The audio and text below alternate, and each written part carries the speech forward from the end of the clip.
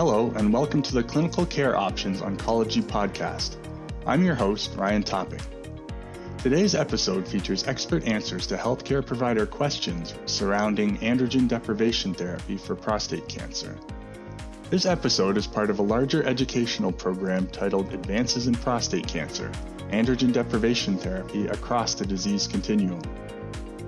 During this podcast, Dr. Daniel Lin from the University of Washington in Seattle, Washington, Dr. Alicia Morgans from the Dana-Farber Cancer Institute in Boston, Massachusetts, and Dr. David Penson from the Vanderbilt University School of Medicine in Nashville, Tennessee, discuss important topics including how to select between GnRH agonists and antagonists for initial ADT, how androgen receptor inhibitors should be incorporated into treatment paradigms for non-metastatic castration-resistant prostate cancer and metastatic hormone-sensitive prostate cancer, and how patients with prostate cancer and bone density issues should be managed. Please visit the show notes for this episode for a link to the complete program, including downloadable slide sets, expert commentaries, and an on-demand webcast from a live CCO event. Now let's get started and hear what the faculty have to say on these important topics. I think that we should understand how to ablate the androgen axis. So how to do androgen deprivation therapy. For many, many years, it was GnRH agonists, and now there's a wealth of antagonists that are now available. And I think we can just start out with what are those key considerations to choosing which to use. And that would be either an agonist such as leuprolide or an antagonist, and they're listed there like degarelix or relugolix for patients requiring ADT. What about more recent trial? And this is the HERO data. Now, this is called relugolix. This is also another GnRH antagonist. Importantly, it is oral. It's a Q-day formulation. And this is another trial. It was a phase 3 trial, again, comparing a depot formulation of leuprolide versus a PO formulation of relugolix. With regards to efficacy, with sustained castration rate after that 28 days, there did appear to be certainly non-inferiority with the oral formulation versus leuprolide. And then there was some superiority, although I would argue how much superiority is there, 89 versus 96, 97%. Is that clinically meaningful? And then as far as the testosterone levels, you can see very similar to degarelix. The oral formulation had a very quick and precipitous decline in the testosterone almost immediately as compared to the leuprolide, but after 28 days, it did seem to be nearly normal or nearly the same. With regards to safety, I think I can cut down just the bottom line down there. If you look at any AEs, it's very similar, but if you look down at those patients for a major adverse cardiac event, so MACE is major adverse cardiovascular event, between the two being the oral relugolix versus the Lupron, the Lupron did appear to have a statistically significantly increased number of MACE events, particularly in those patients who had a history of MACE. ADT really forms the backbone of therapy. We know that. There are issues with agonists versus antagonists, particularly, I think, in those patients who have underlying cardiovascular disease. At least that's what the data seem to suggest. And I think we should take that into consideration. I'm going to talk about advances in non-metastatic castrate-resistant prostate cancer. I think it's a very interesting topic. A lot of news here, a lot of important trials as of late. The three next-generation androgen receptor inhibitors are apalutamide, enzalutamide, and darolutamide. I want to say up front that I think all three are good drugs and they're all effective. We're going to talk about some of the differences, but I want you to know right off the bat that APA and ENZA, and I hope it's okay if I sort of shorten it to APA, ENZA, and DARO, just so I don't get a mouthful. APA and ENZA have very similar structures, and their side effect profiles, while they're not exactly the same, they do have some overlap. Darolutamide, on the other hand, is structurally distinct from APA and ENZA, and is characterized by low blood-brain barrier penetration and may have improved tolerability. And as someone who's used all three of these drugs, and I think others on this conference have as well, I think that's fairly true. You do see a different set of side effects with darolutamide, and frankly, less. These are the three registration trials for these drugs in non-metastatic CRPC, and frankly, they're very similar in design. And patients were randomized either to get apalutamide in Spartan, enzalutamide in Prosper, or darolutamide in Aramis. In the other arm, it was placebo, and the primary endpoint was metastatic-free survival. And I want to caution you against trying to compare one study versus the other. These are not head-to-head comparisons, and those subtle differences make it, I don't want to say impossible, but make it very difficult to compare the studies against one another. But all three studies show that these drugs are effective. If you look at Spartan, which is the apalutamide study, there is a statistically significant advantage from metastatic-free survival. The median metastatic-free survival was 40.5 versus 16.2 months. There's a 72% reduction of distant progression or death and a 24-month additional MFS benefit. Prosper, similar findings, hazard ratio of 0.29, highly statistically significant. Again, the median metastatic-free survival, similar 36.6 versus 14.7 months. And again, similar reduction in distant progression or death and additional MFS benefit. Aramis, the darolutamide study, a little bit different, but again, you cannot compare one to the other. It's clear that darolutamide is an effective agent, highly statistically significant. The median metastatic-free survival was 40.4 versus 18.4 months, 59% reduction of distant progression, 22-month additional MFS benefit. These drugs work. It's that simple. They all significantly improved overall survival versus placebo.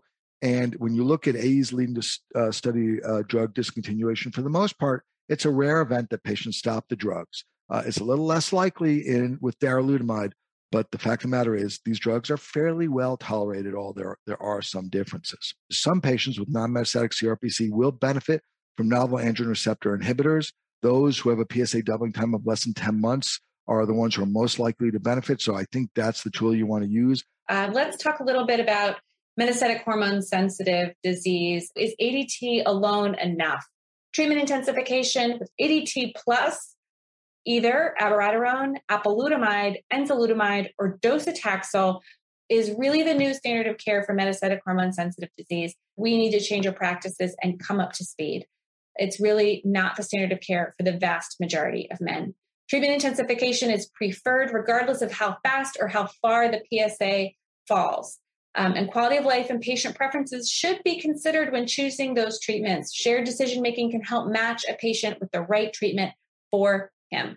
If you know somebody has a bone density issue and you need to start them on some deprivation therapy, you know this because you talked about getting a DEXA scan and so forth, you're going to start them on perhaps the easy oral agents, but is there anything else that you do in that situation?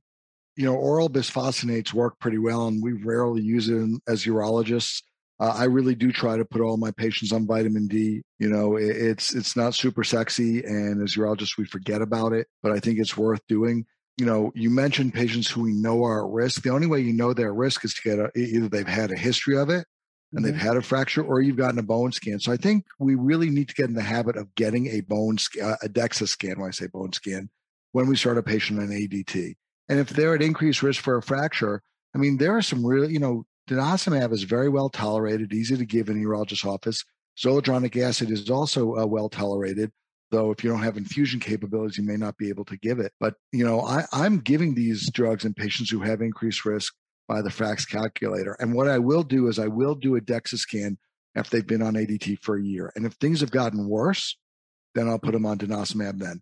I don't use calcium routinely, but if you're going to put some on denosumab or zoledronic acid, you have to give it to them. The other thing I'm sort of dancing around this a little bit. We don't think about oral bisphosphonates, but there are things you could easily put patients on, and they do very well with it. Getting these patients to exercise is a really good thing. And there's a lot of literature out there that shows it helps with bone density, and it may also help with their outlook and their mental health as well, their quality of life. So I do try to push them to sort of do cardiovascular exercise as well. That's great. And then Alicia, there's a question, I believe it was for you mainly, which is when you're presented with a patient with hypertension and diabetes, perhaps pretty serious on both counts, and that's pretty common in our patients that we see, and you're trying to consider combo therapy, and obviously the issues with the prednisone or the issue with abiraterone and so forth. How do you navigate that path? And are there some issues that surround that with these comorbidities? How do you manage that?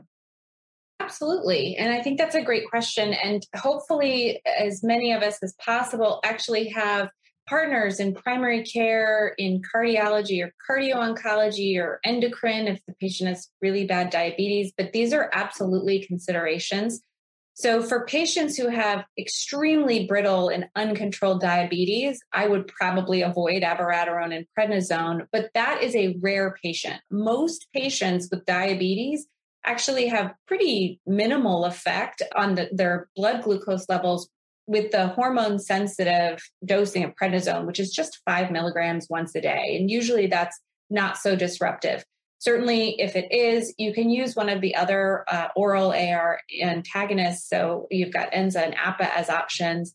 If a patient has pretty terribly controlled blood pressure, I actually will take the first few months of when I've started ADT before I start my partner drug and try to work with the patient and his primary care or cardiologist to get that blood pressure under control.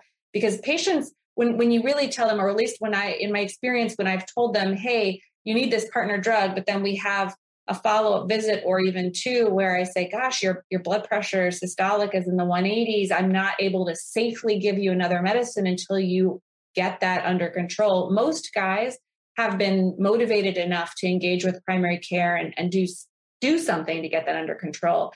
Enzalutamide can actually be associated with something called PRESS, which of course is very high blood pressure and not something you want to cause in your patient.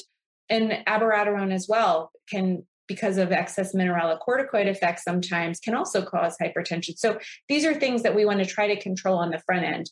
And in all of these studies, the partner drug was added anytime in the first basically 1 to 3, 4 months. So you do have a couple months when patients might just be on ADT to kind of get them tuned up before you add the next one. Great. And maybe and for both of you, there was a question that was regarding an antagonist, a question of somebody that had prior treatment but had recurrence, was put on an antagonist. In this case, it was the oral relugolix compound, and then started having what appears to be maybe early CRPC, and there's going to be an addition of an agent, obviously, as for non-metastatic CRPC. But this is in the setting of an antagonist. Do you keep the antagonist? I don't know whether either of you are using the antagonist, but are you been keeping the antagonist going and adding the agent? Are you switching to an agonist, adding the agent? How have you all handled that? I'm going to defer to Dr. Morgans on this one. I don't have the new oral agent. I don't have a lot of experience with. I've had a few patients who are on Dagarelix and have progressed. And frankly, I've just left them on the Dagarelix. Maybe that's a mistake. And yes, the studies are all with GnRH agonists, but I feel like the mechanism of action is the same.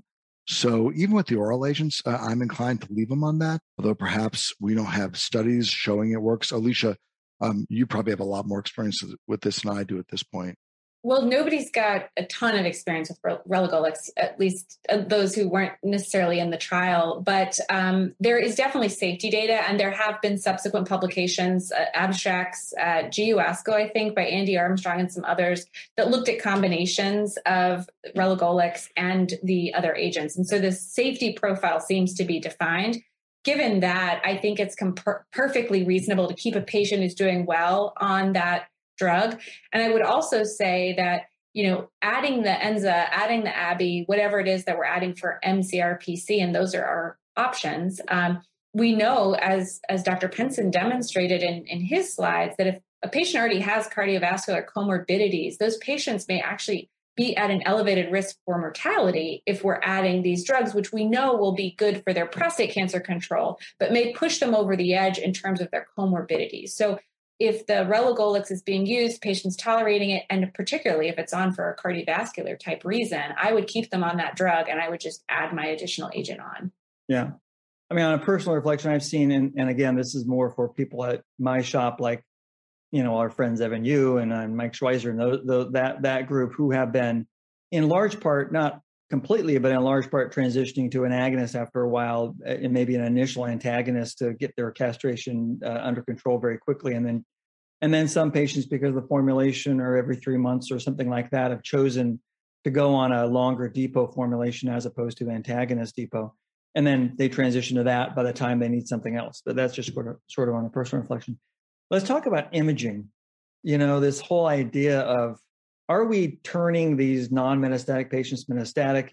If we do that on imaging, do we treat them like metastatic CRPC because the trials only use conventional imaging? You know what I mean? I've had patients say, hey, now look, there are Mets here now. Should we treat them that way? Even in the hormone sensitive space, like high-risk prostate cancer, everything's negative. Oh, there's a couple Mets by PSMA. Do we treat them like a metastatic patient? Do we demand an MRI to show that? What have you done? Both of you. I mean, maybe Dave, talk about, in the naive setting, and then maybe Alicia So I have to say this is going to be really challenging because a lot of our existing evidence is going to be maybe a little less generalizable now. So we're all sort of, groping in the dark with this. It's really interesting in the sort of biochemical recurrence setting, castrate-sensitive disease after, say, a prostatectomy, patient has a rising PSA. You'll get a bone scan, you'll get a CT, you won't see anything, and then you'll get, up to now, it's been a fluciclovine scan. Amazing. I finally learned how to pronounce that. Now we're moving on, right? And it shows something. And suddenly I'm treating them like they're metastatic disease. It's changing the way I'm thinking about local radiation, and it's changing what I'm doing for systemic therapy. Is that the right thing to do? I don't know. And now, we just got PSMA here at Vanderbilt, and it's going to move the needle even more. I don't know the right answer. I think if you see something on one of these novel imaging studies, you're not going to be able to help but treat it as though there's systemic disease. And you're going to be more aggressive. At least that's my sort of gestalt. And as we do more studies and we get more data, we'll probably have better guidance. Yeah, I think in the high-risk localized disease setting, that's certainly what I'm seeing. I'm seeing patients, for example, high-risk localized disease, planning for surgery. Now with a single bone lesion, I've seen some proceed with surgery and then SBRT to the lesion, but I've seen more sort of convert to radiation and then add a systemic therapy with radiation and then also hit the MET, for example. So I think we'll continue to see. Just on a side note related to that, in STAMPEDE, there was this high-risk radiation or high-risk localized disease, sort of locally advanced disease population treated with radiation. And we will have the 2-year ABBY data for the addition of ABBY to that localized radiation in about a week as well. But one comment on the non-metastatic CRPC setting, 98% or so of those patients who had negative conventional imaging in the NMCRPC setting, for example, in the Spartan inclusion criteria, actually had positive PSMA PETs. That same population, though, had a survival benefit from the earlier intensification with one of the AR inhibitors in addition to the ADT. So regardless of what you want to call them, they're eligible for treatment per the criteria in those phase 3 randomized trials. I would intensify, I'd add an AR inhibitor, whichever one you want to choose from Dr. Penson's section of this lecture, and get them the MFS and OS benefit that they deserve. They are still technically non-metastatic CRPC by the criteria of the trials that led to the approvals. So I have one question for you, Dan. In that patient who has high-risk disease, and then they have, say, a PSMA scan, and they have a lesion. Are they now eligible for the SWOG study? What do we do with that now? Yeah, so the SWOG study criteria is if they have a lesion that's only on advanced imaging, it has to be biopsy proven.